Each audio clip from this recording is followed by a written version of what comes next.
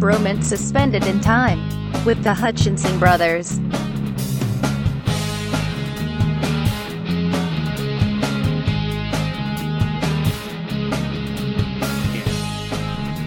Do you have an intro or anything? I don't. I have an intro. Oh, okay, awesome. I might have an intro. Just kidding.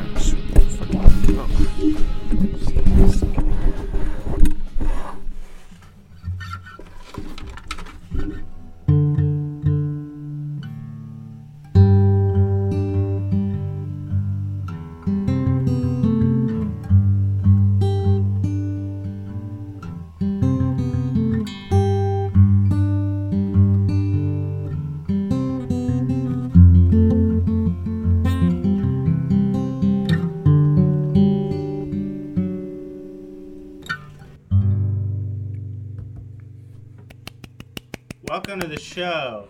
That was beautiful. Oh, thanks. That's awesome. It's been a long time, eh? Yeah, we're back. I checked my Zoom recordings, and I believe the last one was like the start of April. So it's like 6 weeks. I think it was Good Friday. There you go. Yeah, that's a long time. We've been pretty busy. What's new with you, Caleb? Oh, probably equally as exciting life events as yours, I imagine. Just finishing, I'm finishing a master's degree. I should be done in a week. I got vaccinated. Oh, that's awesome. Moderna gang. That's awesome. Moderna. Oh, interesting. Yep, Moderna is what's getting tossed around in Hammy, and that's it. The weather's warm. The AC is running. The weather is warm finally. Mm-hmm. And the herb garden is alive and well, and that's it. That's amazing. Mm-hmm. That's amazing. What about you? Anything cool happen? My wife gave birth to our daughter, so that's pretty exciting. Shit. Yeah, and you just met her over Zoom for the first time. Just met her. She's an appropriate name for this show. Yes, my episode. My little princess Alea. That's amazing. What is this? Where did this come from? Fill me in. We when we found out that Becca was pregnant, we had a hard time holding in excitement. And we were not telling anyone for a while, so right away we both downloaded apps that connected to each other, baby name apps, and basically like swiped right and swiped left on the names we liked and didn't like. And then it told us when they matched up. Mm-hmm. And we just made a list, and then kind of just made a short list of boys and girls names, and she just happened to we had a few. We had probably 4 girl names, but Alea won. There's no real significance. It's not she's not named after anyone. I've never even really heard the name before. I don't think I have either. It just sounded really nice. Alea Ember. It's a beautiful name, and it has that like. There's a unique quality to it, but it still sounds like Like, it doesn't like sound made up as well. Yeah, exactly. Yeah, it doesn't sound made up. It's no Khaleesi. It's no Khaleesi. No, it's no Chasen.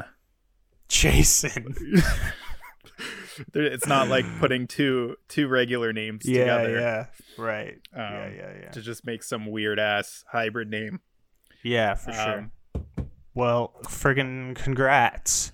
Thank you very much. And we're very happy. One day I will meet the princess. Can't wait for that day. I don't think it'll be that far away, to be honest, based on the situation right now in Ontario. I think things are looking up. Mm-hmm. Yeah, exactly. Yeah, for sure.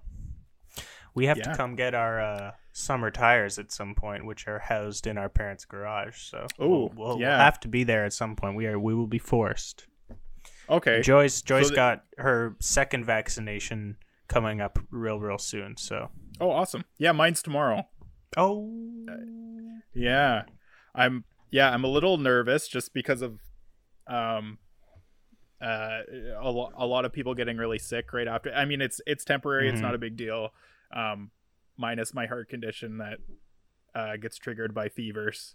Yeah. So that's a little concerning, but Yeah. I'll just be pumping the Tylenol and we'll hope for the best. Slamming back Ty, and it's fortunate now that you're on the pat leave, so you can just It's awesome. chill Pat the leave is hell out. awesome, man. Pat leave is amazing. Yeah. I highly recommend having a baby. It's the greatest thing ever. It couldn't have come at a better time.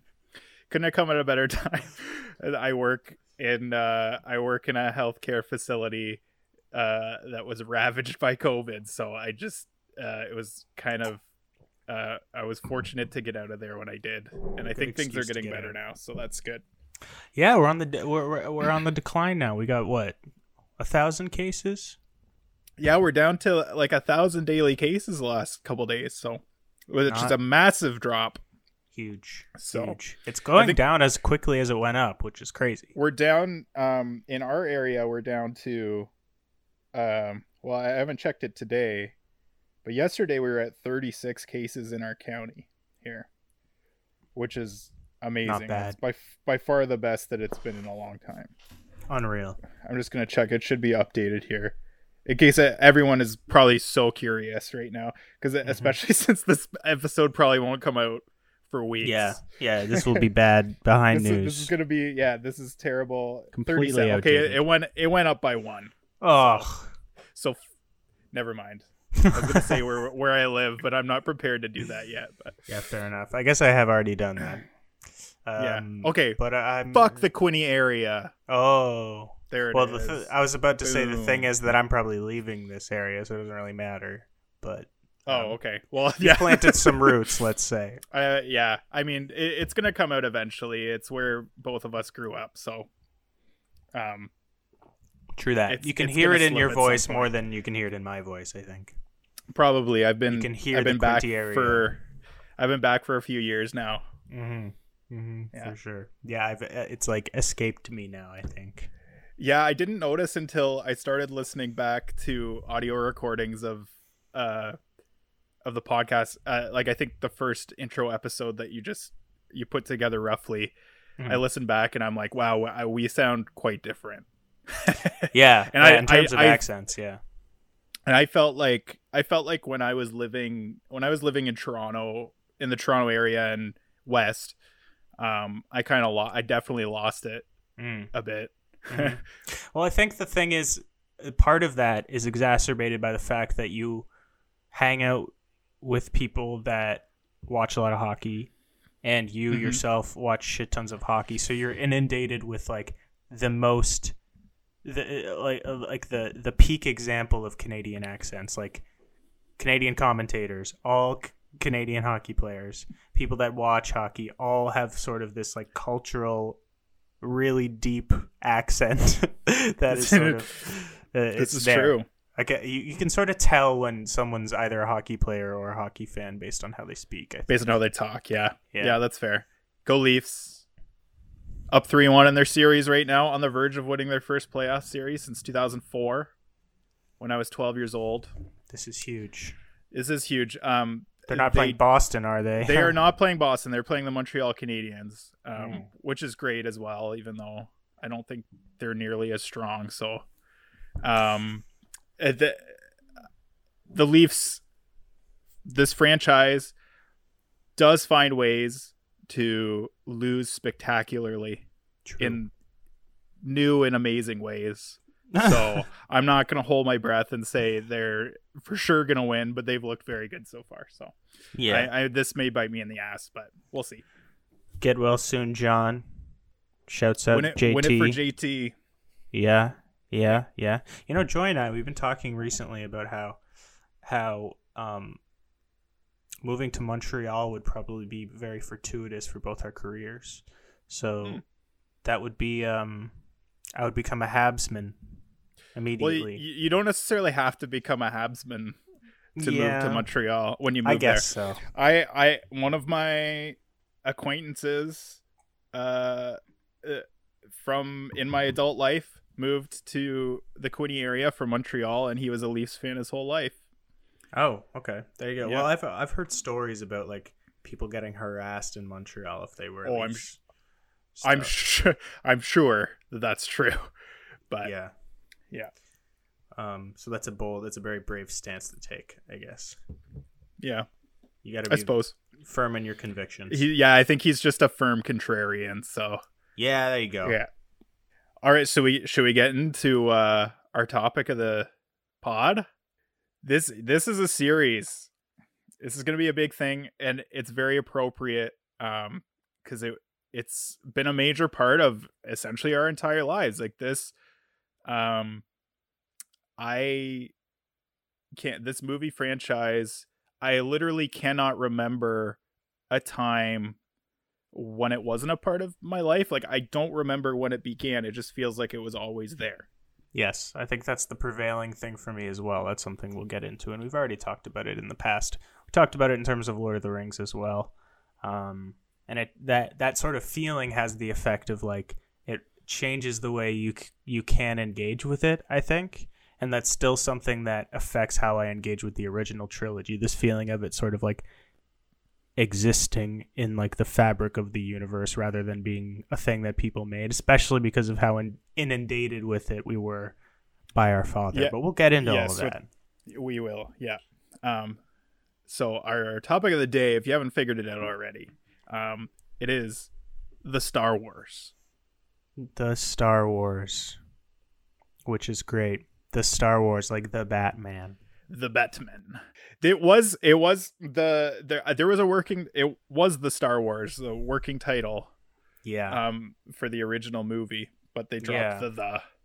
It was the Luke Starkiller Chronicles, and the first original trilogy was supposed to just be the Star Wars or something. That's right. Yeah. Something like that. I don't know. Yeah, that's true. I have a few fun facts about. Holy shit! Let's hear them. Early pre-Star Wars or when George Lucas was just kind of spitballing ideas here. In early 1973, Lucas wrote his first short summary of his space opera, which is called Journal of the Wills, which told a tale of the training of apprentice C.J. Thorpe as a Jedi Bendu space commando. And he was trained by the legendary Mace Windy. Whoa, cool. Which I thought was interesting. Yeah. So that Mace Windy, that was a thing from essentially the beginning, which is pretty mind blowing.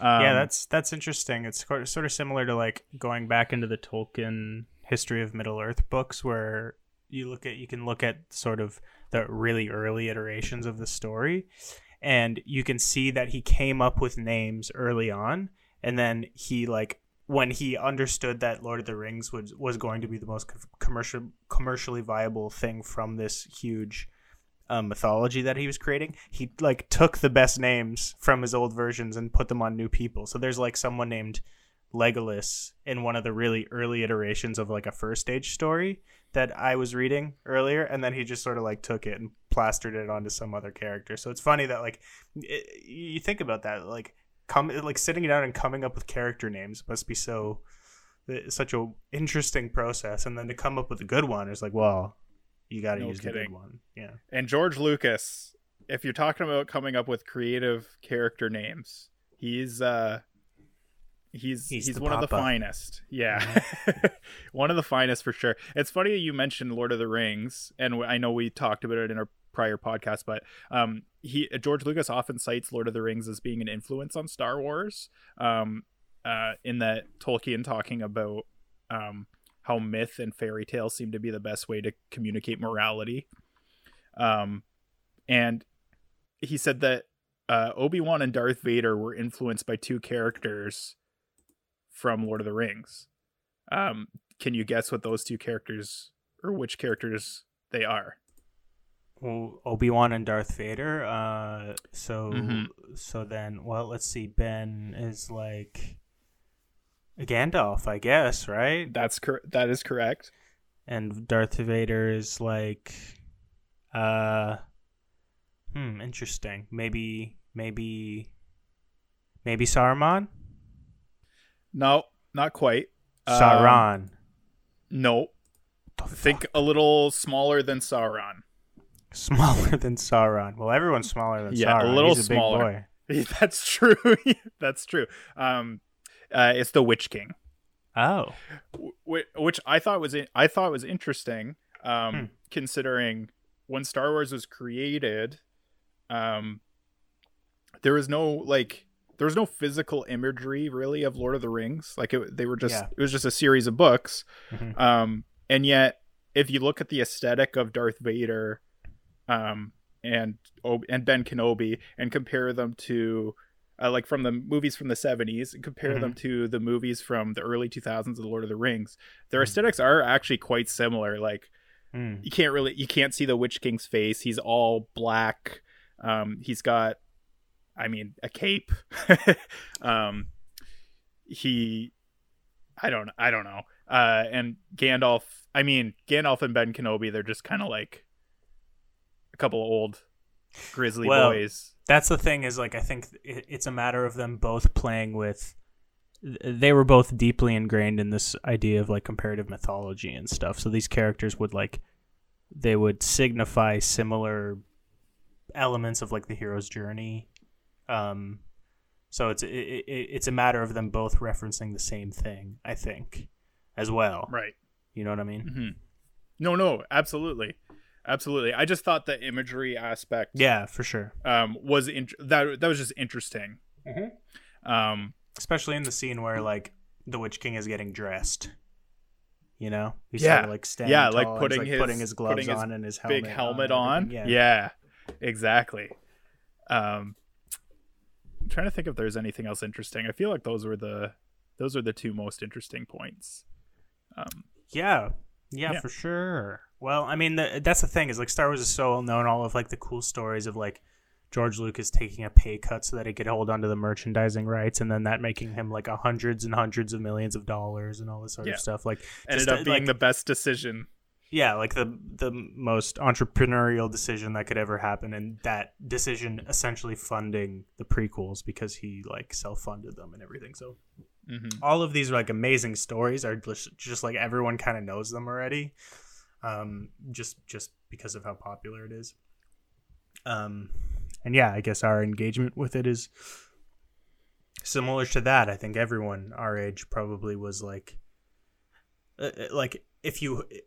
The thing is like, if it's so big that if you hear of someone who didn't grow up with Star Wars, you're like, what? That's like crazy. It's like such a cultural touchstone of almost like everyone that we grew up with, that it becomes weird if you didn't have Star Wars in your life as a child.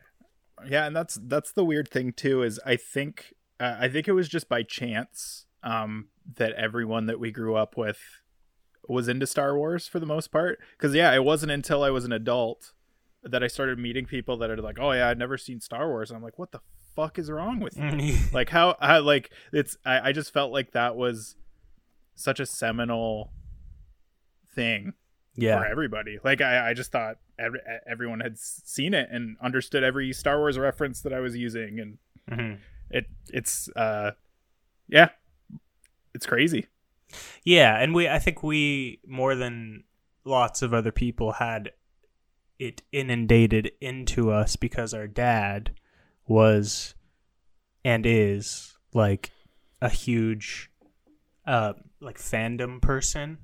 So he was into Star Wars since before it came out, because he was into Star Trek. So he was looking at like Starlog magazines. He was into sci-fi and fantasy in general. So he was getting this information as it came out about the production details about this new Star Wars movie, and seeing those original like Ralph McQuarrie like concept pieces where like the stormtroopers have laser swords and like all these like really early conceptualized ideas. And then he actually read the novelization of Star Wars before he saw the movie, because it came out like 2 months early, which is crazy now. To think of that ever happening would be insane now, but back then it wasn't, I guess. So he was he is a like an early Star Wars guy, and you go into his room and he can like he could basically make a museum, just based on all of the collector's items that he has collected over the years.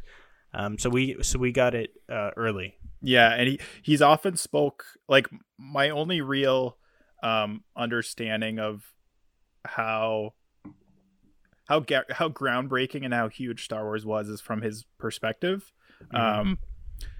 He saw it in theaters right as soon as he could, I believe. As soon as it came to the small county that he in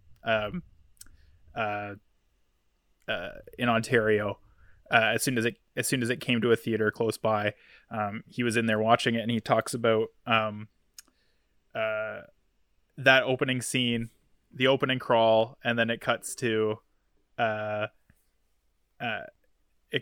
Imperial cruiser firing on the little rebel freighter, and just being like blown away.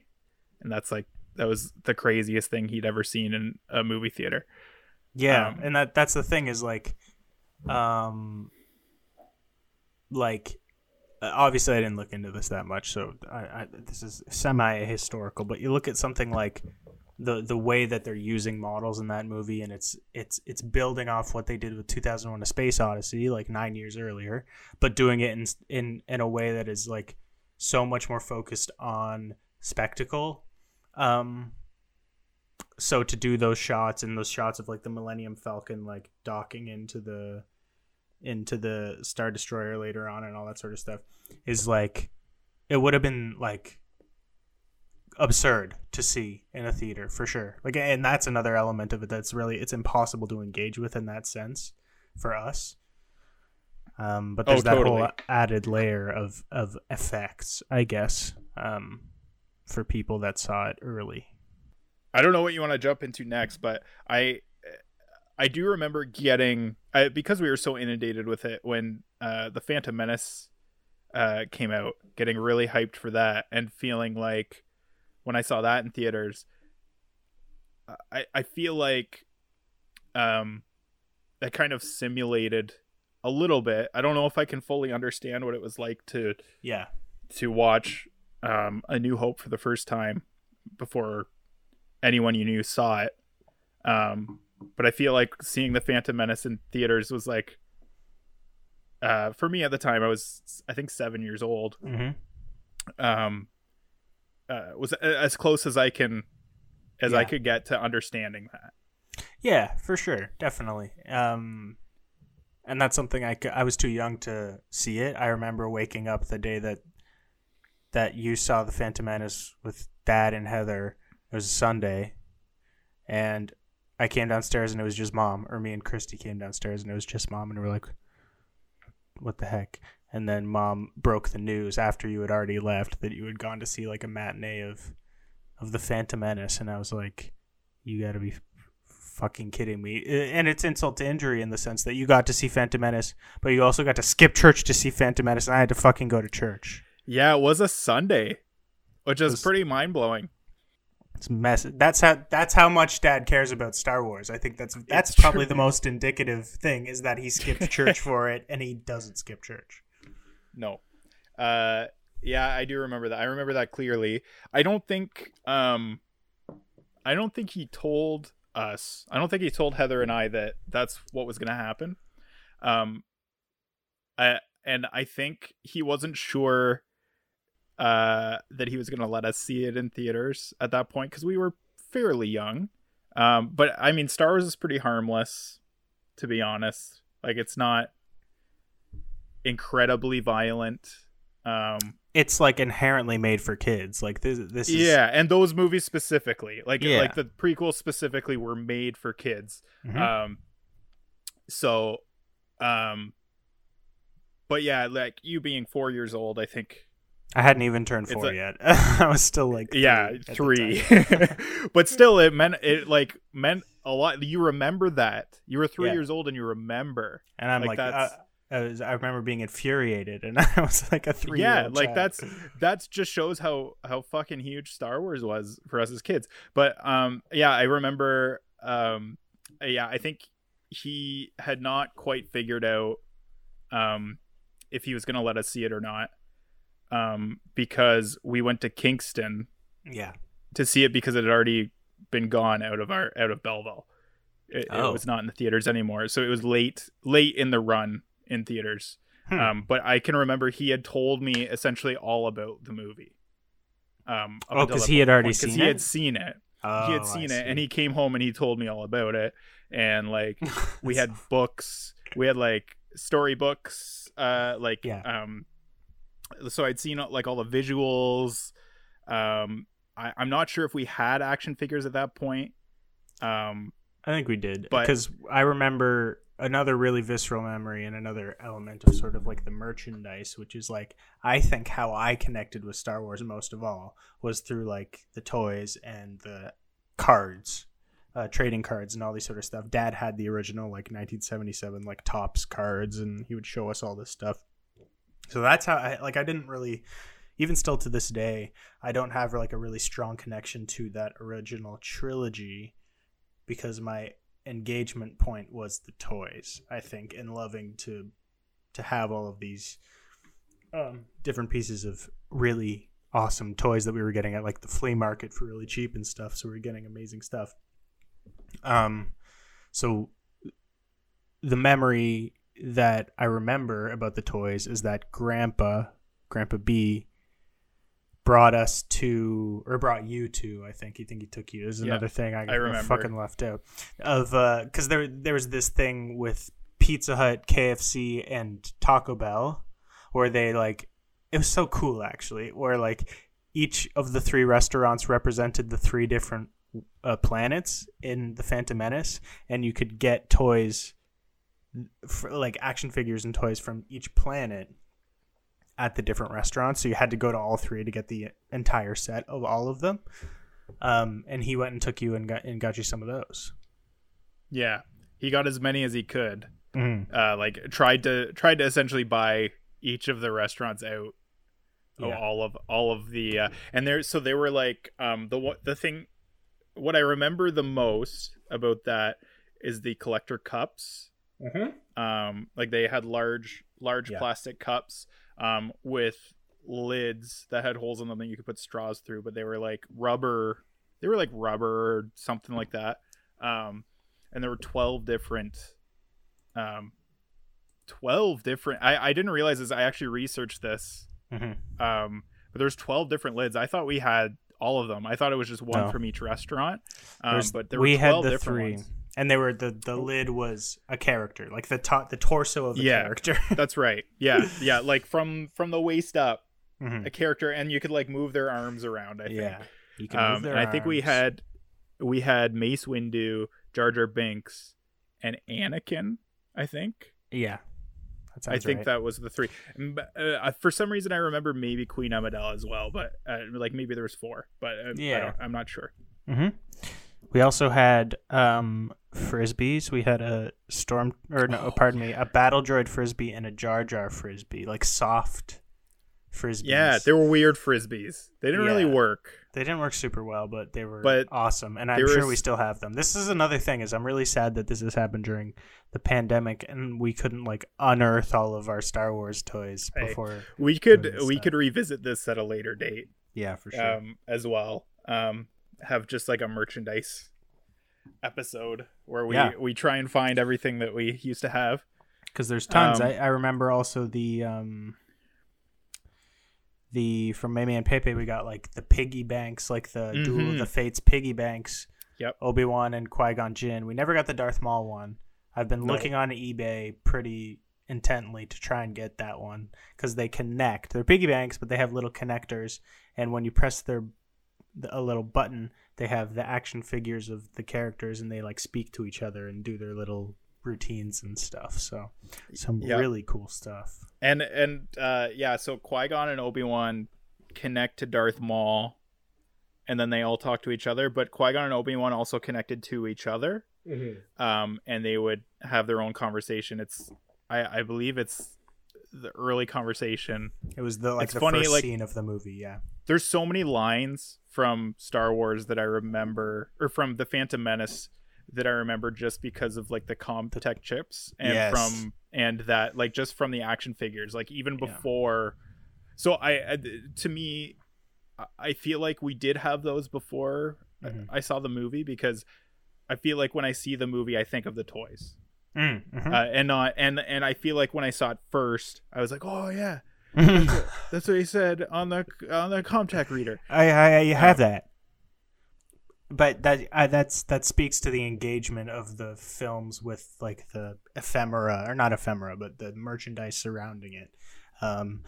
Especially with that being, it came out at the perfect age for us. Like maybe even for you more than me. I was a little bit too young at that point, anyways. But like the Comtech toys were so cool. Yeah, I mean, for sure. Like the technology is kind of weird at this point. But it was basically you bought little figures, and they're pretty small, like I don't know, like 2 inches, or I don't know, more than 2 inches, a few inches tall or whatever, and they'd come with a little chip with their face on it. That if you bought the Comtech reader, which is the communicator that Qui-Gon uses when he's on Tatooine, to communicate with Obi-Wan back at the ship.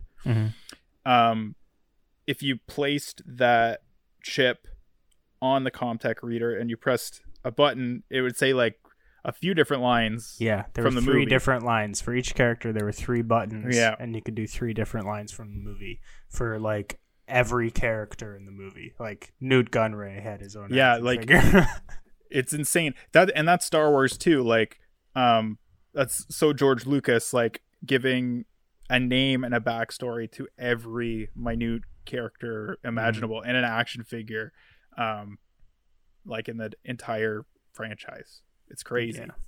Yeah, for sure. Yeah, that was cool. And the Comtech had a clip on the back, so you could clip it to your belt. And I don't remember that. It does. It did. And we actually had 2 Comtechs. We had one for each of us, I'm pretty sure. Yeah. Then we had all the chips on like a piece of string, like a janitor in his keys. So we didn't lose them. Yeah, which is fair. I definitely would have lost them. I would have eaten That's them. Hilarious. Probably. I forgot about the string. Yeah. Oh, that's great. Yeah, we could definitely find that. Oh, totally. I feel like there's a few other. Oh yeah, I got a for my birthday one year. I got Anakin's backpack. Do you remember that? It's just from like a split second in the movie. Like if you didn't know about it, it would not even register to you. Just when he was leaving Tatooine, and you can see it in the original announcement poster for the movie. Oh right, I forgot about that. But it was like a brown shell backpack. Yeah. That had a water bottle attached to it, and then a little square CD case. That you could fit like 10 CDs in or something like that. But I used that for school for that entire year, I think. That's amazing. Yeah, it was awesome. That's I really love that cool. bag. Yeah. Yeah, that's sick. There's a backpack on Kijiji right now in Kitchener that I really want. It's a Lay's brand Phantom Menace backpack from back in the day. It's just a brown backpack that says Star Wars The Phantom Menace on it. And up there, the zipper has a Lay's thing on it. And I'm really thinking about getting it. I think I saw that on eBay as well. Yeah, there's one. That's the thing about still in the package. The thing about the Phantom Menace is that they totally overestimated the amount of merch that they should be producing.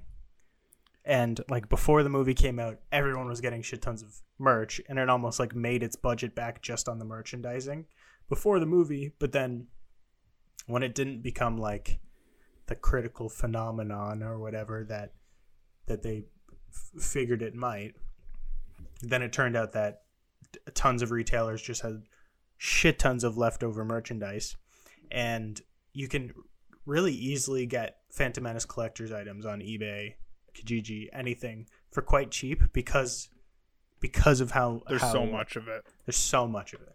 So Mm-hmm. that's sort of my goal. When we have more space that we live in, I want to have a Phantom Menace shrine. I want to get all those cups with the little guys.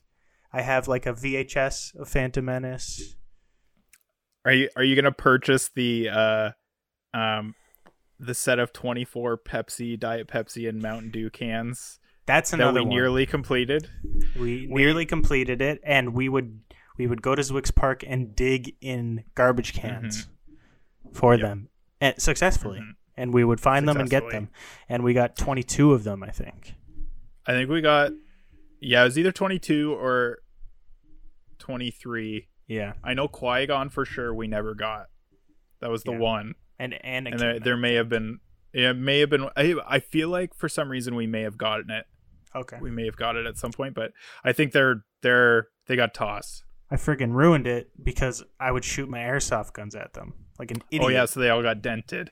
They were dented and destroyed. This is the thing though. On eBay, you can buy the 24 set. Like people have saved unopened cans, so they still have the pop in them, and I feel like that's the best way to.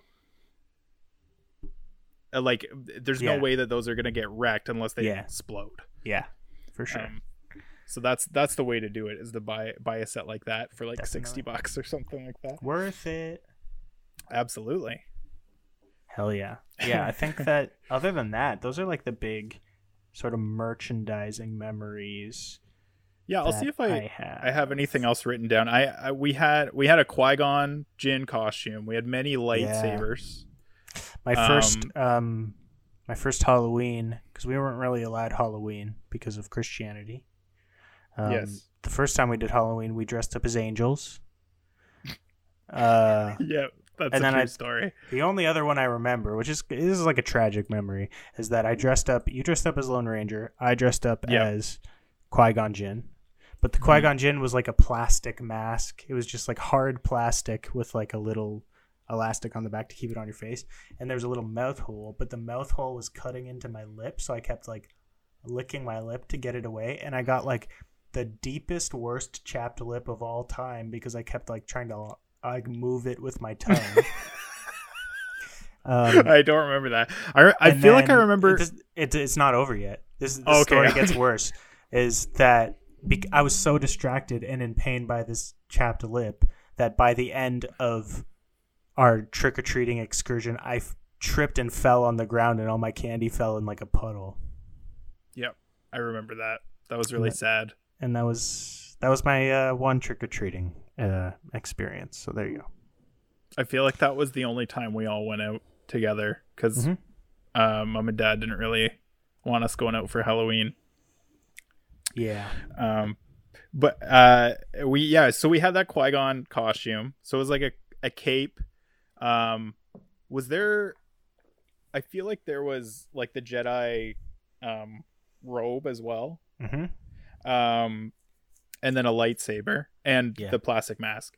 And that we also had a Jar Jar mask where the eye holes were his nostrils. Yep, definitely. You remember that? I totally remember that. From Attack of the Clones, there was also a clone trooper mask that we had that came in clone trooper cereal. Yes, that cereal was very good. It was good cereal, and it was that was a sick mask too. That was a really nice mask. It was like a full wraparound. Like it came, it was two halves, and then it like velcroed together to be a full thing, and it fit on an adult head. I remember the first time I saw it, the Marshalls came over for home group, and Mr. Marshall brought it and put it on and walked up the stairs with his mask on. That's right. So, but I do remember having the lightsabers. You were mentioning lightsabers. We obviously had a ton of those, and I remember having like we had neighborhood-wide battles, which obviously led to tears. Absolutely. Yeah, I remember having lightsaber fights at birthday parties. With specific, I can remember one at Isaac's birthday party having like a battle royale, lightsaber battle. Yeah, with like no rules. So you're just like, I killed no you. Rule, like, no, you just yeah, exactly. It just beating the shit out of each other with sticks. Just literally like fucking insane. You know what I forgot to mention when Isaac was here, and I'm pissed that I didn't mention it. was that there was a time when you and your friends were scheming up filming a Lord of the Rings adaptation. Yeah, this is so true. Yeah. And I'm pissed I forgot to mention it. He was the ringmaster, no pun intended, behind that. Him and I think Mac Adams.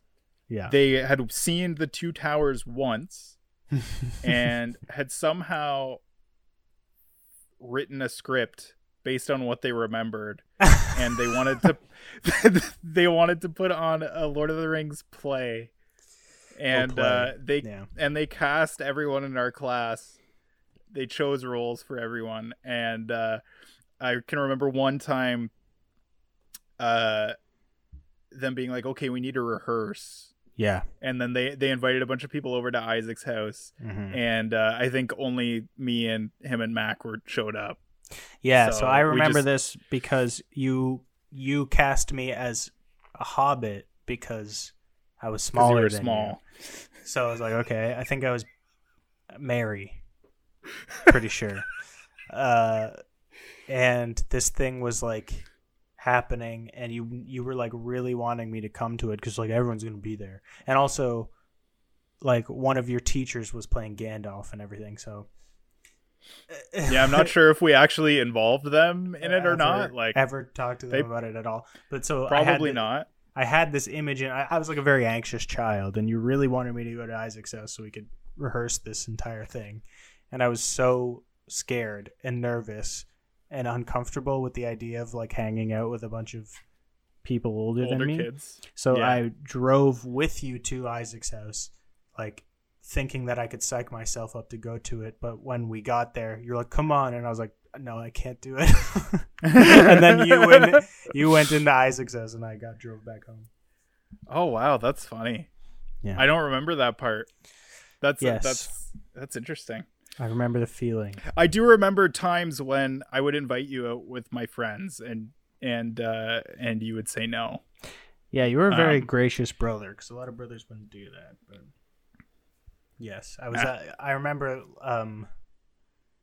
I didn't have really a lot of friends at church other than Alex. So when he wasn't there, I would like sit with you and Nathan and Mark and Walker. And you would let me sit with you, which was very nice. Yeah. I remember that. Well, that's good. That's a good memory. It is a good memory. We're off the rails, but that's just a good. That's just a nice little thing I remember. That's all right. Yeah, I don't know. What do you want to get into now? Well, I mean, that's the thing is I have so few memories about the original trilogy other than them just being a thing. That existed. The prequel trilogy, I remember all of them releasing. I did see Attack of the Clones and Revenge of the Sith in theater. I barely remember Attack of the Clones, my experience with it, but I remember Revenge of the Sith very well. I remember the first time I saw it, we saw it after church with the Marshalls, and I think the Canelos were also there. Yeah, that sounds right. And I think the Kenefasses actually just happened to be in the same screening as us, so we sat with them as well. So it was like a big Parkdale very Baptist, likely church reunion thing going on. And I remember me and Alex, I had like a Star Wars book, and with like that, it was one of those like Star Wars books that came with like tattoos, like temporary tattoos in the back. So me and Alex ripped the page of temporary tattoos out and put them all on. Like we split them in half, and we each took half, and our entire arms were covered in Star Wars tattoos. And then we went and saw Revenge of the Sith, and I remember walking out of the theater and being like, yeah, that's the best movie that I've ever seen. Yeah, at that point I was like, that's the best movie I've ever seen. I cried. Yeah, I cried too. I can remember 66. Crying. Yeah, Order 66, and also You Are the Chosen One. Yeah, that score, man. That was a sad. Oh man, that score for the Obi-Wan and Anakin fight and the Sidious and Yoda fight, amazing. Call back to I'm blanking on the episode 1. What do they call it again? Battle of Fates. Duel of the Fates. Duel of Fates. There it is. Man, that was a bad blank.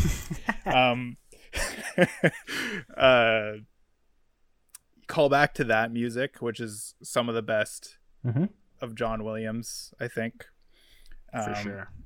Awesome. Love it. I used to go, and this is what I used to do at the time. Like I can remember doing this with numerous movies, taking the DVD and skipping to the scenes. I may have talked about this in in our Lord of the Rings podcast.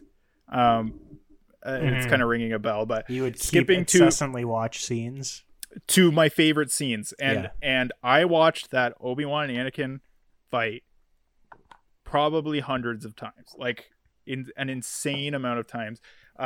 Also in Attack of the Clones, like I'm watching the end when they like are in like the big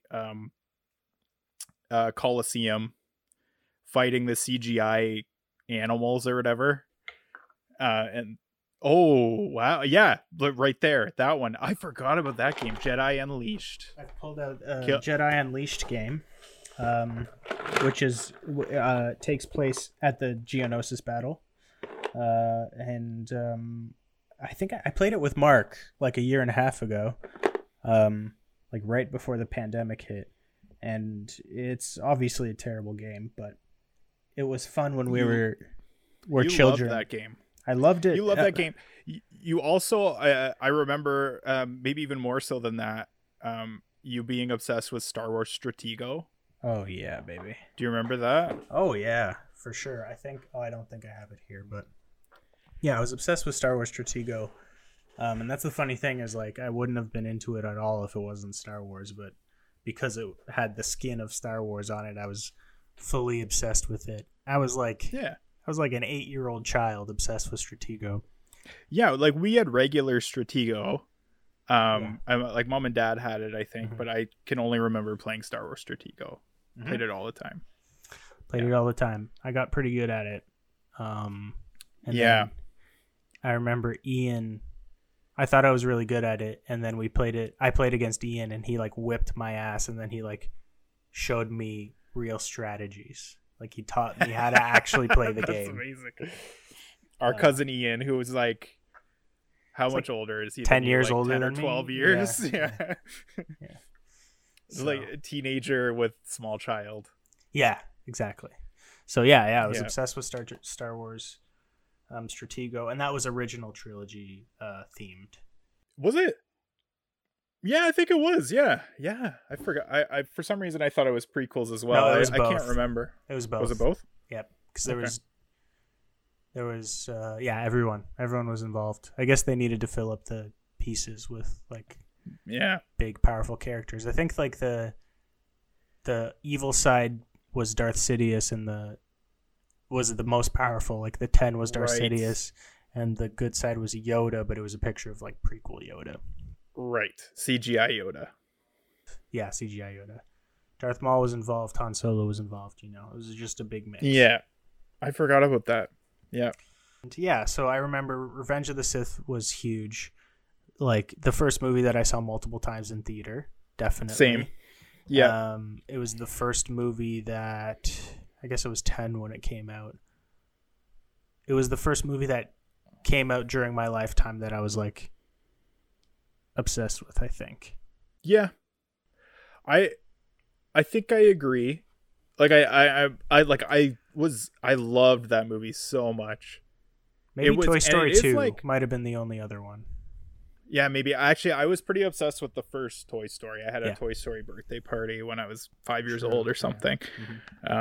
Yeah. I saw it multiple times. I think maybe 3 times in theaters. I think I saw which is crazy because I couldn't drive at that point, so that would have been, my parents would have had to drive me to the theaters 3 times to see the same movie. So yeah, for kind of crazy, but yeah. So that's I don't know about you. I mean, we'll get into our sort of like opinions about these movies later on, but I've had an interesting relationship with the prequel trilogies more than the other ones, I think, because it's sort of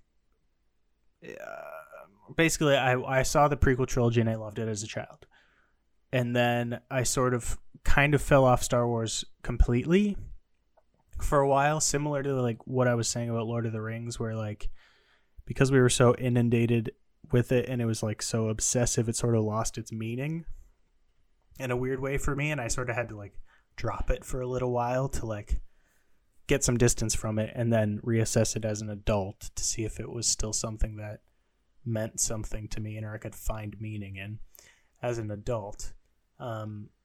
And I think I re-engaged with them based on the Blank Check podcast, which is what the shirt you're wearing, the No Bits Pro Smits t-shirt, the Blank Check podcast with Griffin Newman and David Sims. Their original idea was doing mini-series on each film in the prequel trilogy. So I picked it up again in 2015 or whatever, when that podcast was airing for the first time. And it became, it like the prequel trilogy became something that was really cool to dislike, or like pick apart because of whatever, over-reliance on CGI, over-reliance on like quote-unquote boring plot situations like trade disputes and bureaucracy and that sort of thing. And heightened sort of melodramatic acting, that sort of thing. Really like sort of baseline plot logic and writing, like CinemaSins level criticism, if that tracks. Yep. It became like a cool thing to dislike, and I think I sort of fell into that a little bit because it seemed like the right thing to do when I was 19 years old or whatever. And then so more recently I've sort of got even more distance from it and have gotten to the insane point where The Phantom Menace is one of my top 10 favorite movies of all time. And I thought about doing an entire directed reading on the prequel trilogy, or mostly The Phantom Menace, based on like Neoplatonic philosophy and like Derridian hauntology and like Pasolini's M signs and like different semiotic theory and stuff like that. So I've like retaken these prequel trilogies that I loved as a boy, but more like with a critical eye, I guess. And it sort of interestingly follows that journey that everyone talks about of like Christianity, of like construction, deconstruction, reconstruction. And that's interesting because that's kind of what the trilogy is. It's like the entire prequel trilogy is about the failure of organized religion, like institutionalizing spirituality. And I've reconstructed meaning from it, which is interesting. I don't know about you, what your relationship is to these movies now as like an adult. Yeah, I think I don't think the luster for Star Wars is ever lost on me. I've always been a huge fan. I think what you mentioned about your connection with the prequels and coming back and looking at them critically, and talking about them being one of the like Phantom Menace being one of your top 10 movies of all time, that is primarily why I wanted to do more than one Star Wars podcast, because I don't see it the same way. You talked about like the prequels being like it being cool to not really like them, or like the cinephales or whatever you were saying, and I feel that I have a special place in my heart for the prequels. I'll always rewatch them just because I'm a big Star Wars fan. And they were the movies that were coming out when I grew up, and as a child, I loved them so much. But as I've grown up and watched them again, I feel that it seems that George Lucas had a great general plot line, and the story itself, in a broad sense, is really interesting and I like it a lot, but I feel the execution in a lot of ways is difficult. Like they're just difficult to get through. Start with Jar Jar Binks, CGI character that essentially talks like a baby the entire time, and he's like a principal character in that first movie. Hayden Christensen is just a horrifying actor, although I am, for whatever reason, excited, maybe nostalgia, that he's coming back for the Kenobi miniseries. I couldn't be more hyped about it for some reason. But just like his acting performance is horrendous, and part of it is the actual execution of the writing. Like, some of the lines are just tough to get through. Like, I can't imagine trying to get through those as an actor. Like, Anakin, you're breaking my heart, like that. Like, just like really, I don't know, really on the nose. Like melodramatic, really melodramatic, really cheesy. That's whereas I think while Star Wars is cheesy in general, like the original trilogy is a little bit cheesy, but it's not to the same level. It's not to the point where you're just like, oh my god, like that's really cheesy. So I'd like to be convinced otherwise. I've been looking forward to, and I know we've talked about this before in person, but I would like to be convinced otherwise and have something to go back to see it the way that you see it, because I do have so much love for those prequels, and I would like to see them in a different light, I guess. And really, and even just what you said there about mirroring Christianity and the Christian journey, and maybe our relationship with Christianity, about the construction, deconstruction, reconstruction, right away. Even you just saying that, I'm like, oh yeah, like that makes total sense. Like having the prequels, the Jedi Order, like training Anakin from a young age to be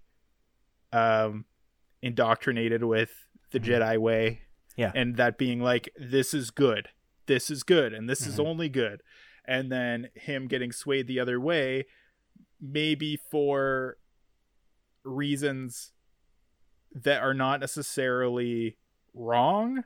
Exactly. Like, he wants to save his wife's life. He has a vision that she's going to die, and he's like, well, I don't want my wife to die.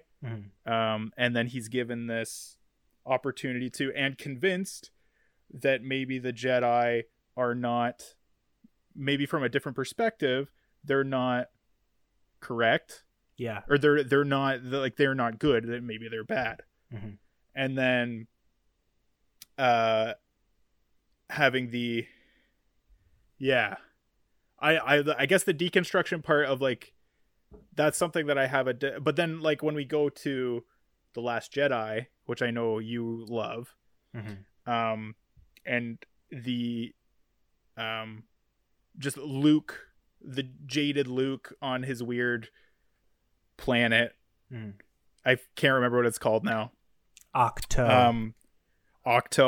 Where Rey goes and finds him, and he's just a hermit, talking about how there is no light and dark, like it's more ambiguous, and just like bringing up the ambiguity of light and dark side, and how really maybe it's a little more like that, to me, like, really resonates. I think.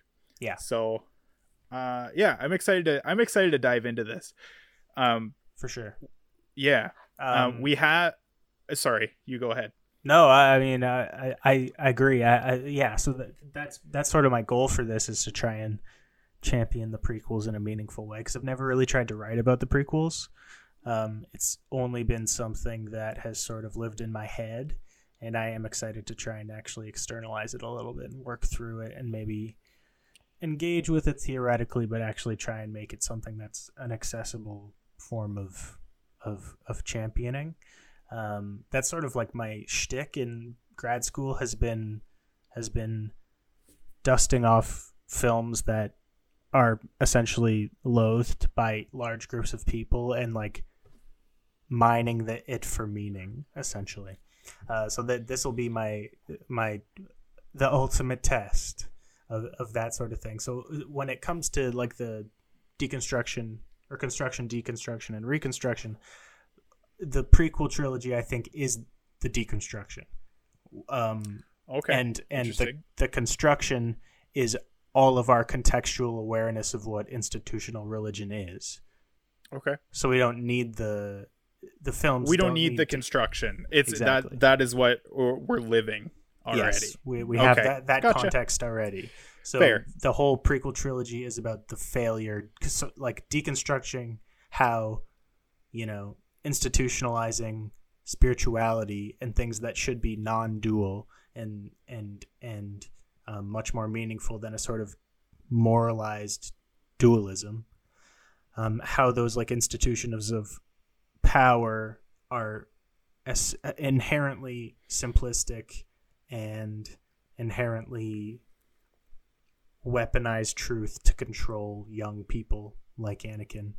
And then you can see the second one is sort of like his psychology, like the internal effects of institution on a body. And then the third one is the incomplete unveiling of the failure of religion, essentially. So that's the deconstruction trilogy. And then The Last Jedi is that moment of reconstruction, I think, as well. Mm-hmm. Or it's where it's made most explicit. Like that whole movie is essentially like a metatextual. Like everyone should be essentially looking into the camera for that movie because the whole movie is about Star Wars, essentially. And the Force and the fandom and everything like that. So, and I think that's why it's funny. That's why we liked it so much, and I feel like that's also why a lot of people hated it. Yeah. Definitely. At the same time. I think so too, definitely. And I mean, there's so many reasons why people hate that movie that is stupid. But yeah, that's a big part of it is that it's a sort of a meta Star Wars movie. And that term is like, sends a shiver down my spine because it makes me think of like, the postmodern, like Scream self-awareness sort of thing. Like really, like self-awareness that is inherently based on like, plot logic and narrative construction and all these sorts of things, but this movie actually addresses itself in a meaningful way, I think. Its own legacy. It's a film about legacy and the importance of mythologizing and all that sort of thing. So it's a movie about Star Wars itself, which is awesome. So that's another thing we should say is that we're big Last Jedi heads because that's a sort of polarizing statement. So if you hate Last Jedi, I hope you continue to listen and maybe have an open mind to maybe change your mind a little bit or not, or maybe just hear what we have to say about it. I think it's going to be... Or you could just shut it off right now because I know a lot of people that don't like Last Jedi. When you say you like Last Jedi, you're like, fuck you! Yeah. How could you like that movie? Yeah. I don't know because different people like different things, I suppose. Yeah, it's one of those movies where you think maybe the internet was a mistake because it it ingrains these opinions that people didn't really like. You hear people parroting opinions that have been sort of crystallized and created by the most reactionary people, and then people are just sort of adopting them. Like they just latch on to it. This narrative that Rian Johnson's entire idea was to like subvert expectations, and then that inherently makes it a bad movie or something. Like these lines of criticism that people say are just like crystallized on Twitter, which is the worst place in the world, and spat out by people who aren't really engaging with the movie. They're engaging with Twitter threads essentially. So that's gonna follow us on Twitter at BromanPod. yeah. Sheds on Twitter. Love Twitter. Love Twitter. So that'll be interesting. I don't really know. I guess the quick one to talk about is the sequel trilogy. I don't really like I could make a case for why the Force Awakens could be like at least interesting and enjoyable. The Last Jedi is awesome. The Rise of Skywalker is impossibly bad, I would say. Yeah, I agree to a certain extent. I have a difficult. I need to watch The Rise of Skywalker again to really formulate my opinion, because it's been a while. I saw it twice in theaters and I haven't watched it since. Same, man. So it's been a couple of years. But I love The Force Awakens. I think I like it less now that I know how the trilogy went. I felt like it really set up. Mm-hmm. It set things up to be it got me really excited about the sequel trilogy, essentially. Mm-hmm. And then I just feel like, because, and I love The Last Jedi, but because it felt like, yeah, I love The Last Jedi. Honestly, okay, I'm just gonna put it that way. Like, I don't think there's anything wrong with it, really. But I feel that because of the reaction to The Last Jedi, from the general, or from a lot of people, they kind of went back on a lot of the plot points in The Rise of Skywalker. And then there was also Carrie Fisher's death. Like, I think she was supposed to be a way more principal character in that movie, so I think plot wise they had to radically change it. And I think that, mixed with the fan reaction, and this is all just speculation, I don't actually know, just kind of turned into a mess. Like, it is a really messy movie. There are elements of it that I feel like I like, but as a whole it's difficult. Mm-hmm. But The Force Awakens, to me, I felt like it was the perfect, brought in new characters, but also had these other old characters that kind of grandfathered in these new characters. That's not the right term, grandfathered, but anyways, you know what I mean. They kind of assisted these characters to become the main people in this new sequel trilogy, but they didn't overstay their welcome either. I felt like Han Solo, like Harrison Ford's performance as Han Solo in that movie was awesome. And yeah, I don't know. And I really felt like I loved Poe, I loved Rey, I loved Finn. Like, that was just, and I was blown away by how much I was able to love these new characters. And I mean, the story is essentially the same as A New Hope, which I also love. Like, you could argue that it's the exact same plot, with just very minor differences, but it's, yeah, I do like The Force Awakens, for those reasons, I guess. I feel like I was gonna say more, but I'm losing my train of thought. I'm just kind of rambling at this point. Yeah, I mean, it's a disaster of a trilogy for sure.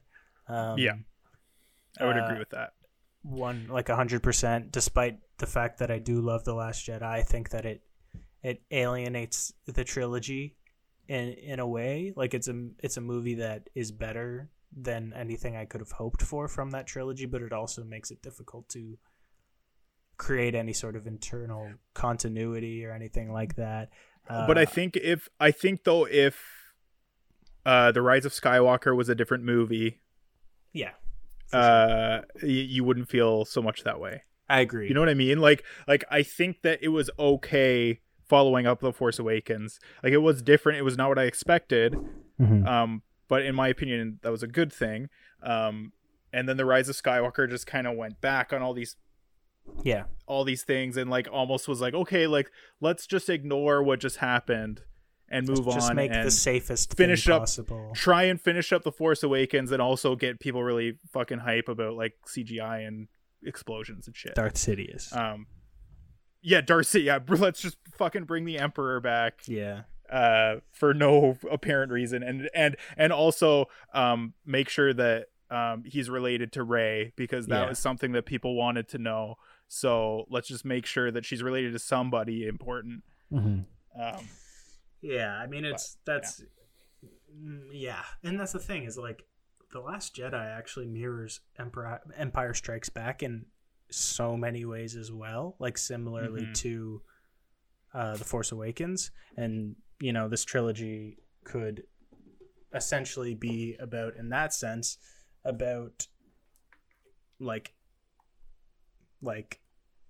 sociopolitically, history will repeat itself if you don't fix the things that cause these issues, you know?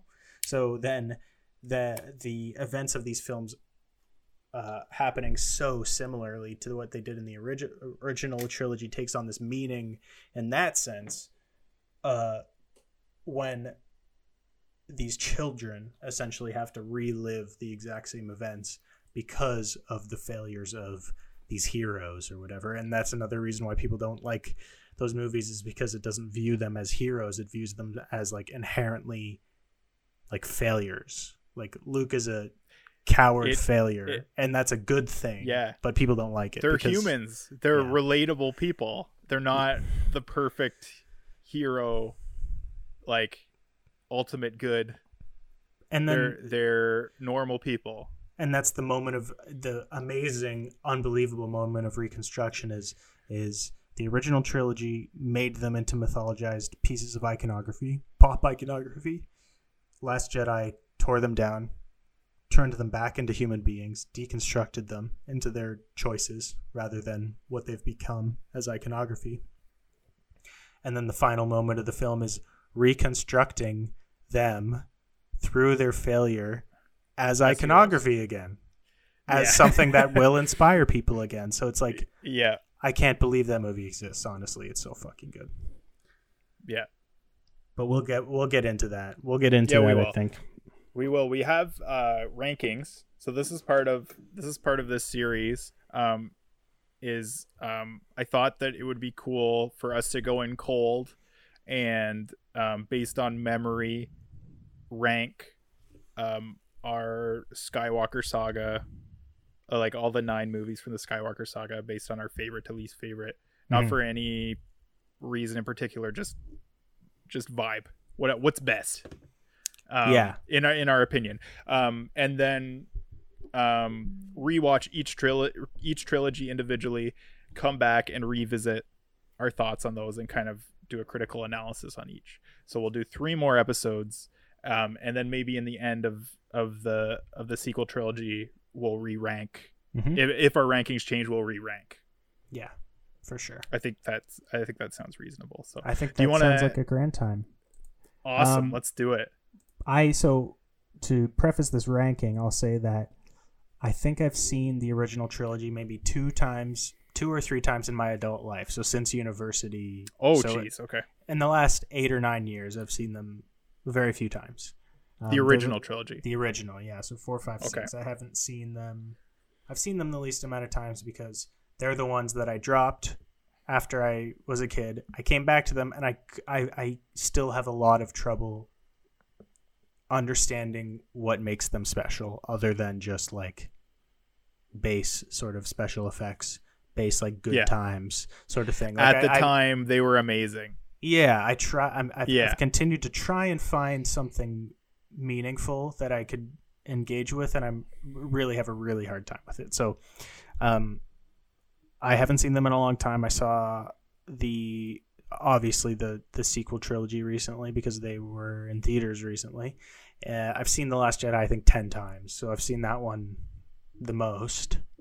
And the prequel trilogy I also watch a lot. I think I've watched Phantom Menace like 3 times since COVID. So I watched that one a lot too. So the one that's prefacing this ranking, the original trilogy is the one that I imagine, if it was going to change, would change in my ranking because it's been a while. Sure. Okay. I would say I have a soft spot for the original trilogy. I think, and I don't know if it's because I'm a little bit older and I can remember time before the Phantom Menace came out.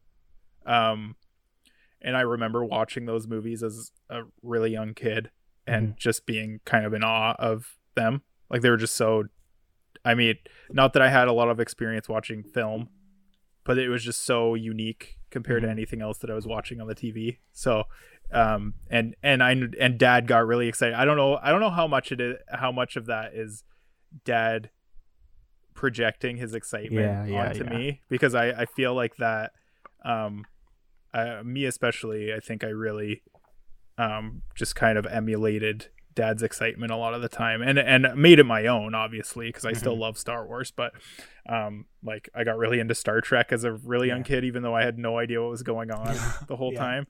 Didn't understand anything, but I watched it incessantly. Anyways, I do have I do really love the original trilogy, and I've watched it many times. I think I've watched it quite a few times as an adult. I would say the prequels I've watched a lot, because I watched them a ton as a kid, and then the sequels I've seen the least, for sure, despite how I feel about them. So I am kind of excited to revisit those, because I don't think I've watched them consecutively. I don't think I've ever like marathon them in a row. So I think that will be interesting, because I feel like it is the most disjointed trilogy of the three by far. Like I feel like the other three are, no matter how much I feel about the quality of the prequels, it is a cohesive trilogy. It's not, it doesn't feel like where the fuck are you going with this plot line? It has a purpose. So anyways, why don't we get into our rankings here? How do you want to do this? Why don't we do it in bursts of 3? So bursts of 3. Okay. Go to 9 to 7s, 6 to 4s, 3 to 1s. Okay. I'm gonna blow you away right off the bat. Oh God, here we go. It's probably what you expect. Our list will just be inversed. Probably, yeah. No, for real. Yeah. But this is why I'm excited to have these discussions. Yeah, for sure. So my number 9 is Attack of the Clones. Okay. I have a really hard time with that movie. I have a really hard time getting through that movie. Rewatching it now, it's so cringy. Anakin is so creepy. It's very CGI heavy, like more than anything else. And every time I watch it though, I feel like it starts off so great. Like the beginning, I'm like, oh, is this good? Is this gonna be good? And then as soon as they Anakin and Padme go off by themselves, and Obi-Wan's doing like that weird like Camino film noir mystery. Yeah, exactly. It just kind of I just lose interest. Like, you're not a Dexter Jetster fan. I do like that. I mean, I actually that angle of the story is kind of interesting. I think the Anakin and Padme relationship feels so forced. I feel like it could have been done so differently. But I don't know, maybe that's not that important. Like, really all you need to know is like they need to fuck so that Luke and Leia exist. Yeah. So it's interesting because we know the context of their relationship already. Yeah. Because of the original trilogy, so it sort of changes. So maybe that's why it feels forced. I also just feel like it's poor, like those scenes are poorly written and I mean, I don't think George is like executed as well. is a romanticist, let's say. His interests lie elsewhere. Let's say. Yeah, I would say so. He's had some failed relationships, I think. Oh, I didn't mean that. I mean, that's probably true. I just meant like due to his. Yeah, like I just meant as a writer that it seemed like he was least passionate about those moments when he was writing it. Yeah, I think you're probably right. Yeah. So Attack of the Clones is my number 9. Number 8 is Revenge of the Sith, which is used to be my favorite of the prequels. Wow. Wow, that stings. But again, and this was my favorite movie of all time when I was 12, 13 years old. It's now my number 8 in this franchise. It's another one that's really tough to get through because I feel it's really action heavy, and that action is very CGI heavy. And again, the dialogue is just really rough. It's really rough and really poorly executed, and there are elements of that movie that I love and that I still love to watch, but I still get a little bit emotional. I haven't cried since the first time that I watched it, but in the scene with Obi-Wan and Anakin on Mustafar on the mountain, when Obi-Wan has the high ground, that still makes me a little bit sad. Yeah. It still gets me. So I still have an emotional connection. I feel like the quality is not so great. Number 7 is The Phantom Menace.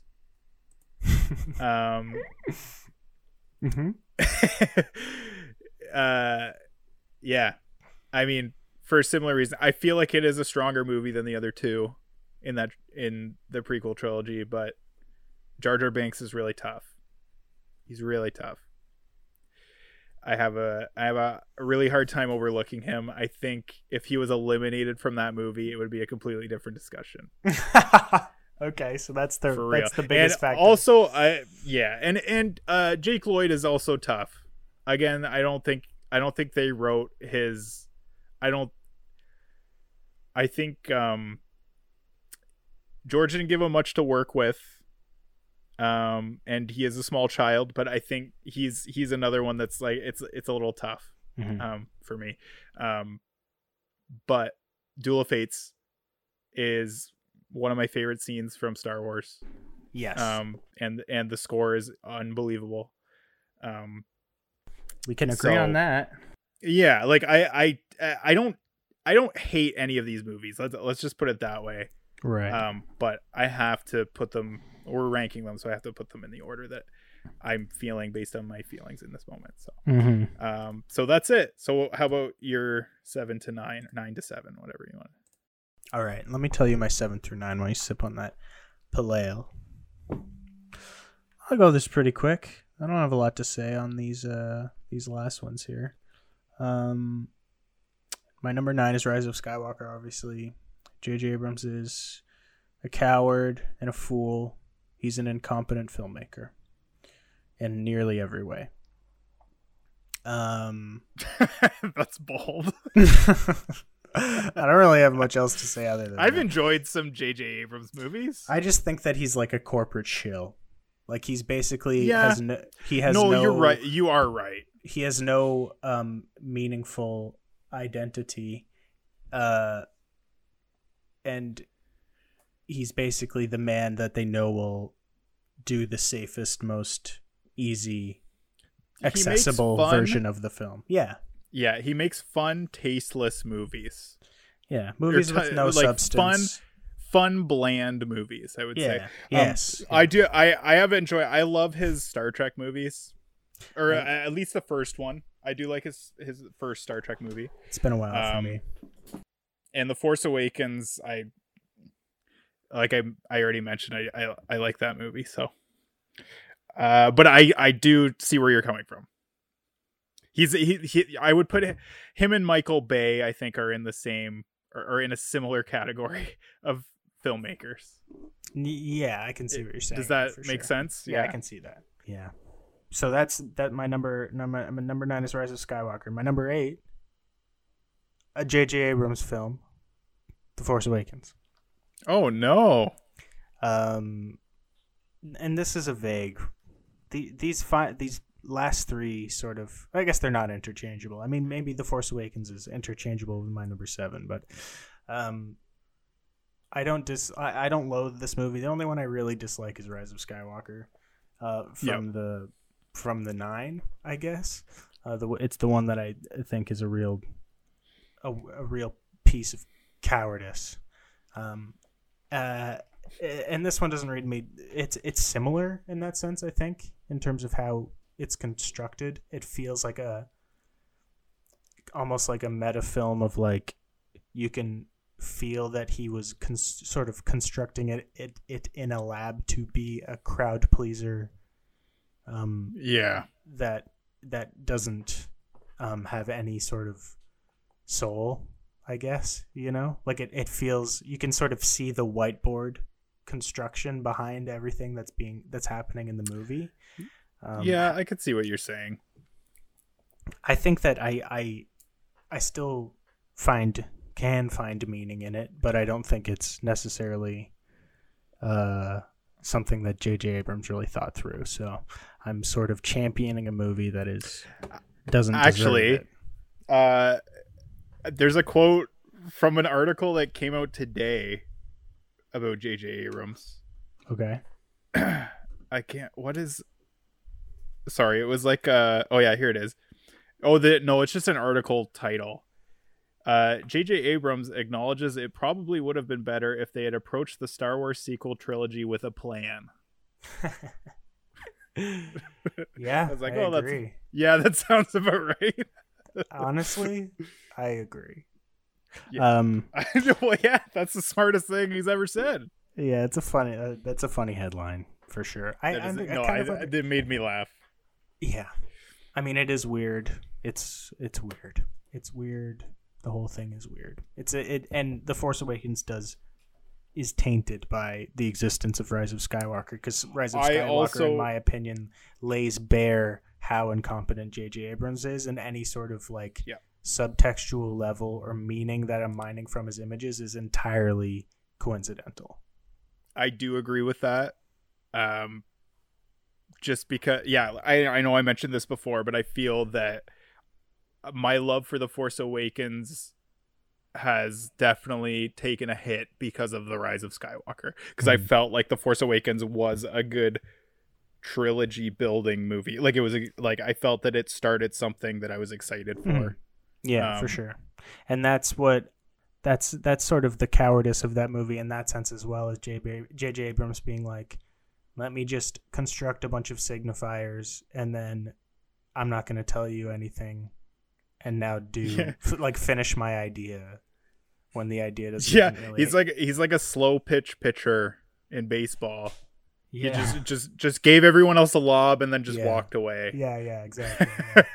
Yeah. But then it ended up getting pulled back in, and he's like, I don't know how to finish a damn trilogy. Yeah, and then Ryan Johnson actually does something interesting in there. I've never finished anything that I've started. Yeah. Which is true. That's something he's known for, is building really interesting worlds and not being able to wrap anything up. I've never seen Lost, but I imagine that's one of those things. Yep, that is one of those things for sure. All right, so my number 7 is sort of... Oh, it's fine. My number 7's interchangeable, really. I think it's Return of the Jedi. Yeah, I had a feeling that's what it was. I mean, when I was a small boy, first experiencing the twangs of infatuation, sure, the Jabba's palace scene was something I watched a lot because of the metal bikini. Absolutely. I would watch that. I remember times where I would put Return of the Jedi on until they left Jabba's palace, and then I just turn it off. I'm like, that's all I wanted. All I wanted from this movie is Leia in a bikini as like a small, 6-year-old boy. Yeah. So that was the only meaningful element of that movie for me. It's been so long since I've seen it, so this is one of those ones where, who knows? Something could click with me on this watch, but for now, there's nothing. And that's it. Okay. That's fair. Yeah. I think that I don't think there's any real surprises. Mm-hmm. For me there. Yeah, that's about what I would have expected. I think knowing what's at the top of your list, that's what I would have expected to be at the bottom. So I'll go to my 6 to 4. Yep. And my headphones are getting low on battery. That's okay. I'll switch them in a bit. My number 6, and I would say that this has the easiest potential to drop to the bottom. And it's The Rise of Skywalker.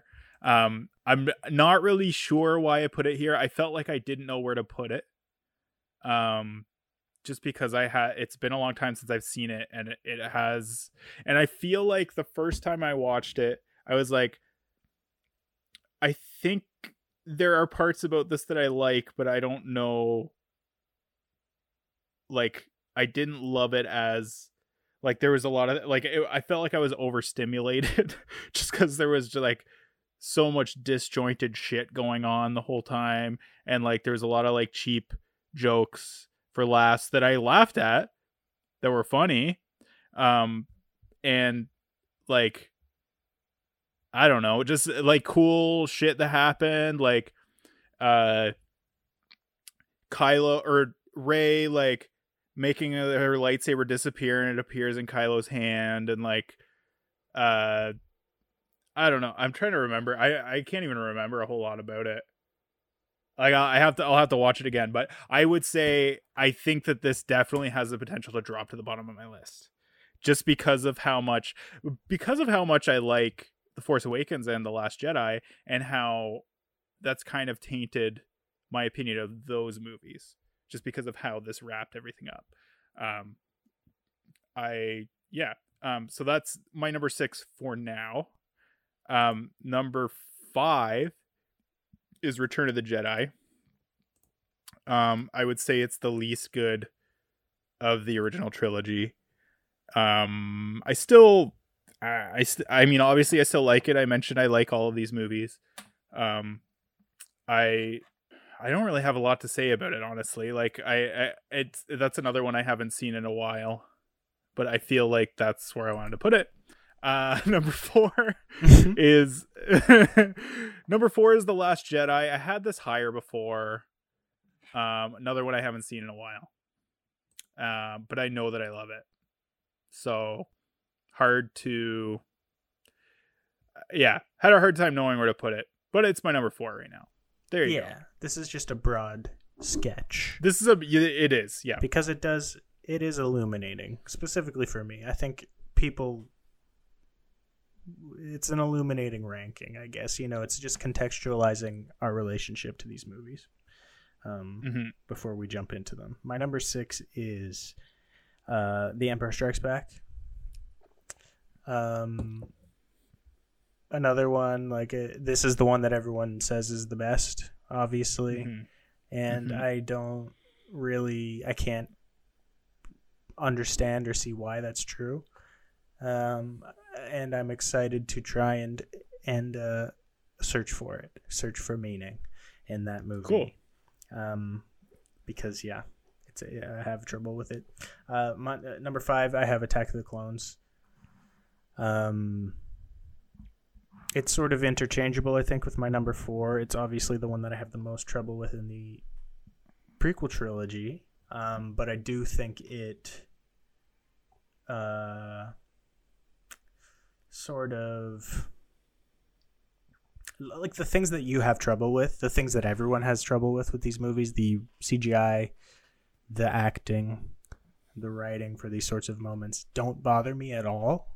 And I actually think that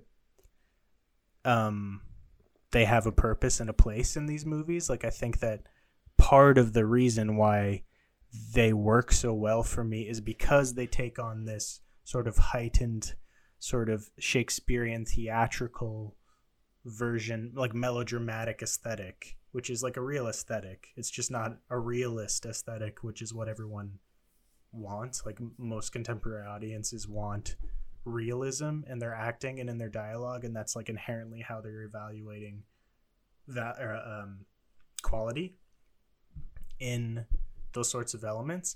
And those things, that's just not how I would evaluate the films in that sense. And I think that the part of the reason why I like them so much is because they take on this sort of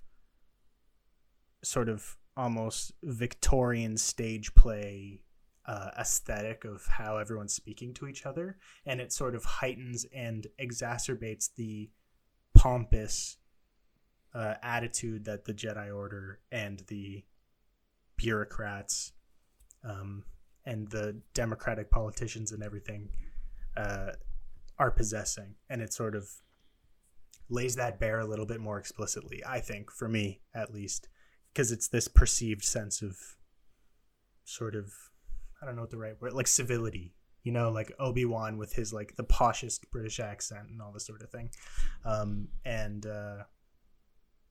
Yeah, the really sort of the unbelievably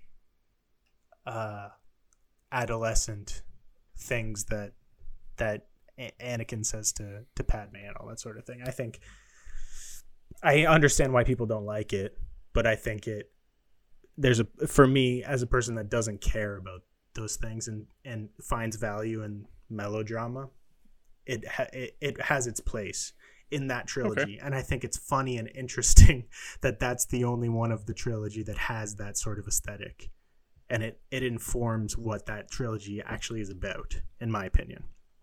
So there's a place for that movie, is what you're saying in that. Yeah, and so that movie specifically has all of those elements to the most and highest degree. But so why would you say that that's your least favorite of those three? Is it more about the quality of the other two? Yeah, I think more than anything to do with this movie. I think that it's just sandwiched by two what I perceive to be like high key masterpieces. So then it's just a little bit lower, and it is hard. Like I don't like. It's not like I'm like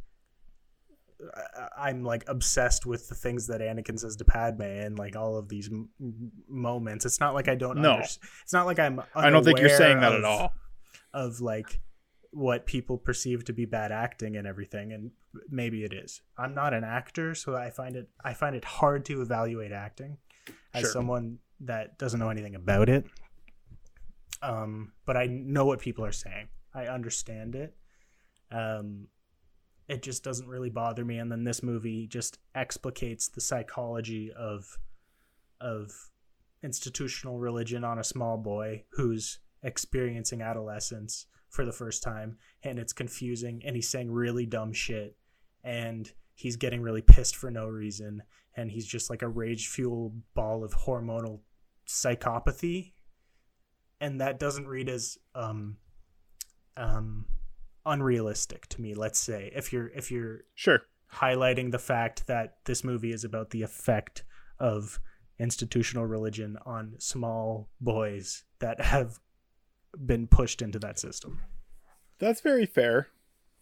I think that's fair. I mean, we'll get into that more, I think, for sure. But I totally agree. It's my least favorite of that prequel trilogy, and it's sort of tied with my number 4, which is A New Hope. That's why.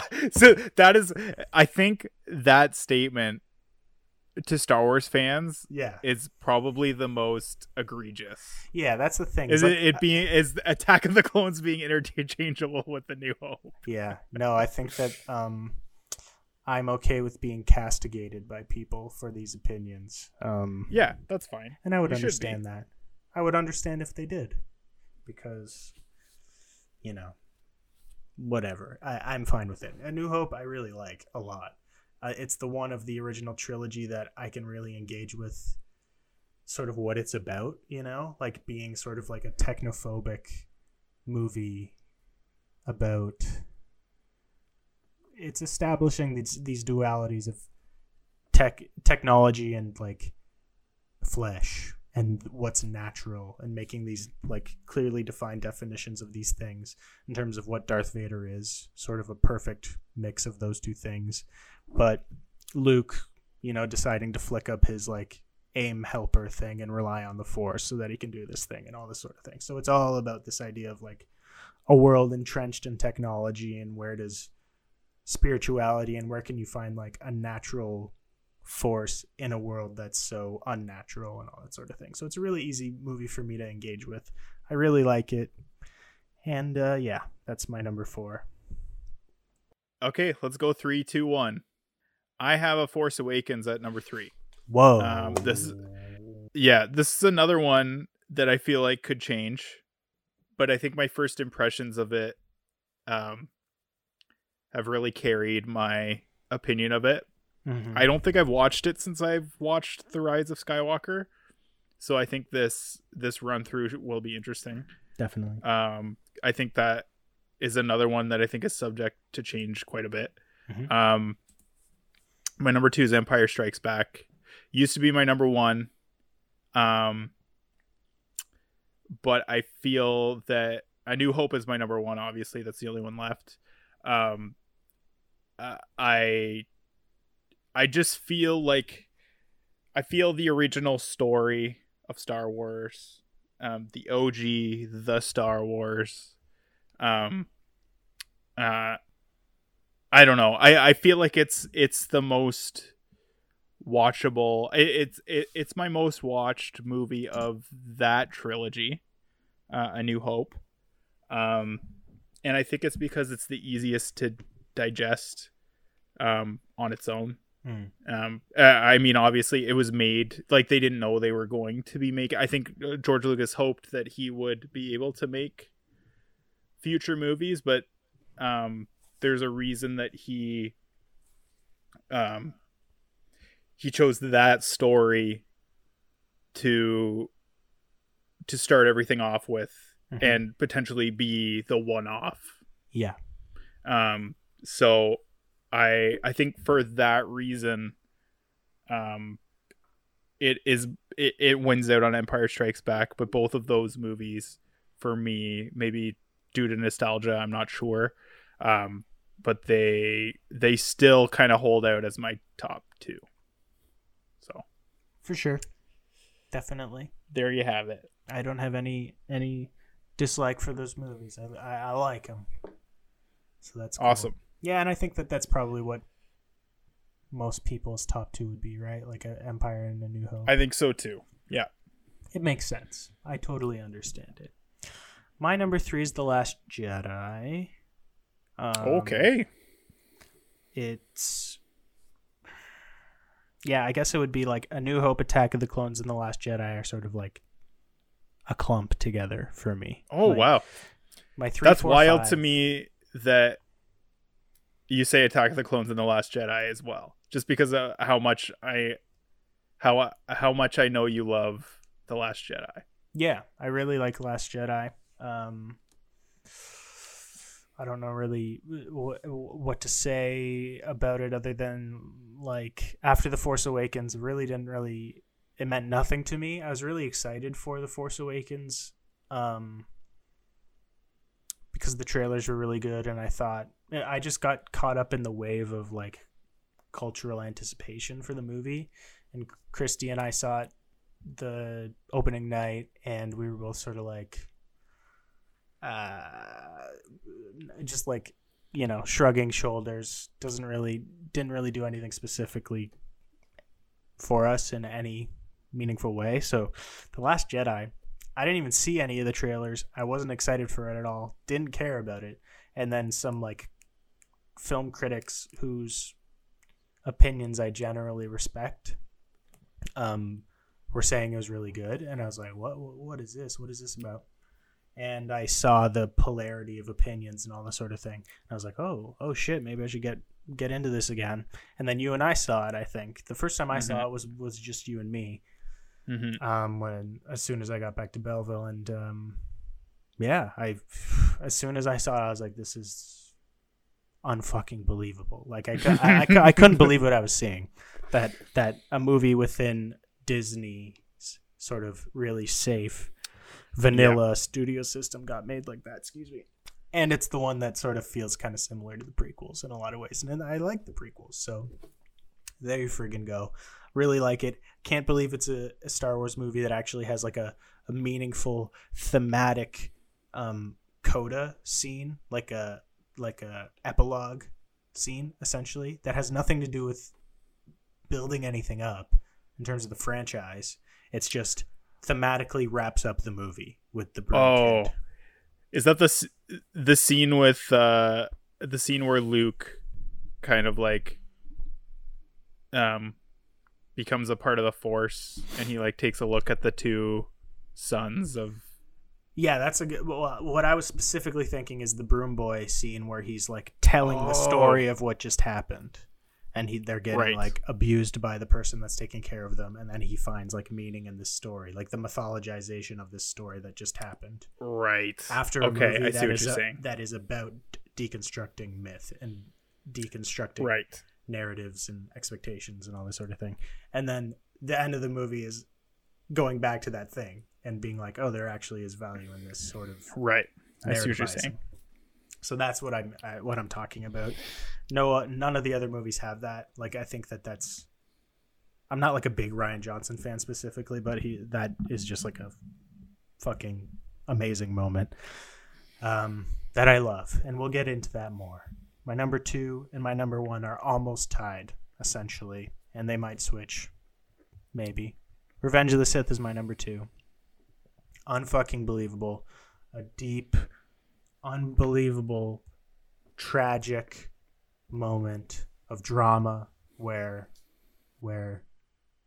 you know it is like a politics for kids film. Like it's so funny that it's a movie that's made for kids, but it is so about politics and institution and religion and all these sorts of things. You know, that's not really normal for them to be like intelligently about these things, while also being so directed towards children. So I think that this movie is totally unbelievable. Yeah, and the lightsaber battles are fucking cool as shit as well. And Yeah. That's the best part of those movies, in my opinion. That like that those blow me away till this day. yeah, and that's another thing that people don't like, is that they're like, they feel over choreographed, like they don't feel real or whatever. But I like that, Right. obviously, because it puts forward still this idea of like theatricality, like not really worrying about something looking realistic, but it's more about the drama of the moment, and the emotion, Right. heightening the emotion of the moment through choreography rather than make it look like they're putting in effort and all this sort of thing. I think it's an interesting choice, and it is formally consistent with the rest of the movie. So it's fucking cool as shit, like affectively, and it's also very meaningful, I think, in my opinion. Yeah. And then Phantom Menace is my favorite one. I'm sorry, I have to apologize. Yeah, I'd love to understand why. Yeah, I mean, we'll get into it. The thing is I don't hate Jar Jar. I don't hate Jake Lloyd. These sort of... I also have, like... I do think that the CGI is cool and interesting. Like, I'm interested... I think, like, early digital cinematography and effects is an interesting thing. Yeah, I think... you know what? I think it is unfair to judge a movie based solely on CGI. I think, and this kind of goes back to our discussion about Lord of the Rings and The Hobbit, how part of the reason I love Lord of the Rings, or part of the reason, something that heightens my love of Lord of the Rings is they didn't rely so much on CGI, and when you jump to The Hobbit, how they made basically every orc completely CGI, and it just feels not like... there's something inauthentic about it, and something that I have a hard time getting into, as opposed to the Lord of the Rings, where everything just feels like a little more visceral. Yeah, I totally agree. In that way, I feel that an overuse of CGI. It's not the CGI itself. It's not the quality of the CGI. It's the dependence on it. And I think there's a line from one of the special features from The Phantom Menace of George Lucas being like, Jar Jar, making Jar Jar look perfect that'll make or break this movie. And I'm just like that like blows my mind. Yeah, he says that, and he's like, wow, nothing in this scene is real, all these sorts of things, but he's saying it like as if that's a good thing. Yeah, but that's the thing, is I actually don't think that is an interesting thing for these movies specifically. Like for Lord of the Rings, I totally understand. I don't like the Hobbit movies partially because of how they look, and I like the Lord of the Rings because everything feels real and scary. And Yeah. I talked about that. I still like kind of get scared of the Uruk-hai when I see them on screen because of how good and how real and practical that effect is. But for specifically Star Wars, the prequels, these movies are partially about technophobia and technology and like material matter and spirituality and all these sorts of things. And then he's making this movie where the entire landscape of organic bodies is not real, and with each passing movie it looks more and more realistic. So then it's like a formalization of this synthesis of matter and tech that's happening on screen in front of your eyes, where you are beginning to not really be able to tell what's real and what isn't based on that fact. So it feels like, and then obviously the whole trilogy ends with Anakin being a person that is a perfect synthesis of technology and organic matter, and that being like a dehumanizing, shameful thing that's happening to him. So there's a real like through line of the duality in the synthesis, and the use of CGI I think is not something that he intended like intellectually, but it's something that is interesting in sort of the psychology of how these movies were made in terms of that landscape butting up against real people and looking strange, but then looking less strange and less strange as the movies go on and as they basically pioneer this technology for 21st century cinema. Yeah, I feel you, and I like that you said that. I don't know that George Lucas really intended it that way. I feel it doesn't matter. Like, it really doesn't matter because it's resonating with you specifically, and I'm sure you're not alone, even though you are probably in the minority. The fact that it resonates with you in such a complex and deep way is extremely interesting. And though I don't think that George was thinking that deeply, it's really, I find it fascinating that someone can take just the value that you're finding in these movies. It's interesting, it's intriguing to me, and I am excited to discuss it more. Yeah, for sure. We'll definitely get into it. That prequel episode will probably be a long one. And that's the thing, is like, images are inherently ambiguous, you know? Like, filmmakers trying to discuss their movies always do a bad job. Like, they always sound kind of dumb, in my opinion. And like, there's lots of times where I'll watch a movie. Like, I love a movie called Hostel Part 2 by Eli Roth, which is a mid-2000s torture porn film. And he's like a bro, and the way he talks about his movie sort of could deflate its meaning for someone, but the images are the images. Like, filmmakers aren't making didactic features. They're not making arguments. They're not writing essays. They're filming images and they're creating images. So just because a filmmaker has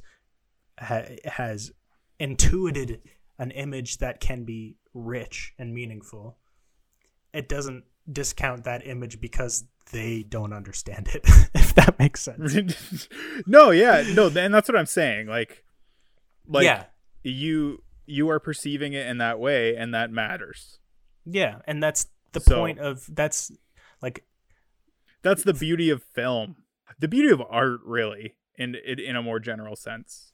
Yeah, like, it only exists once it's been decoded, you know, and it can be decoded in a way that is, in a number of ways, engaged, like a way that engages with the text in a million different ways. And you're bringing a million, like I'm saying, like melodrama and acting and CGI and all these things don't matter to me. So then I'm completely engaging with the text in a 100% different way than other people, but we're still watching the same movie, and that's interesting. And I really do think that the Star Wars films are the peak pop culture artifact of the last 50 years, which I don't think is an unpopular thing to say. I don't think that's outlandish at all. No. So it'll be interesting to keep talking about them. I'm very excited. This is fun. Yeah. This is fun. I'm excited to watch. Which ones do you want to watch first? Do you want to do the original trilogy first? Do we do it chronologically? I think we do chronological release order. Okay. I would say that sounds good. Because good to me. specifically the prequel trilogy and the sequel trilogy, their main function is being in conversation with the other movies. You know what I mean? So it's right. Makes most sense to discuss them in that sort of order. To start with, yeah, that makes sense. All right, so we will revisit those movies, episode 4, 5, and 6, and we will come back and discuss them, and hopefully we'll either hold strong on our opinions or we'll change them. Yeah, for sure. Yeah. It's been great to have a bromance with you. It has. It has. It's been a while. Well, we're gonna hopefully do this a little more often. And, yeah, for sure. Keep this podcast train rolling. Yep, definitely. Agreed. All right. Well, you gotta sign off. Get waxed. Now that we're vaxxed, get waxed. And if you're not vaxxed, get vaxxed. I couldn't have said it better myself. Honestly, yeah. I need a good waxing. Yes. This pandemic's been hard on my body. Yeah. It's no bueno in general, really. Yeah. I could stand for a good wax. That's for sure. 100%. Right. Yeah. All right. Well, until next time. Peace and love. Stay classy, folks.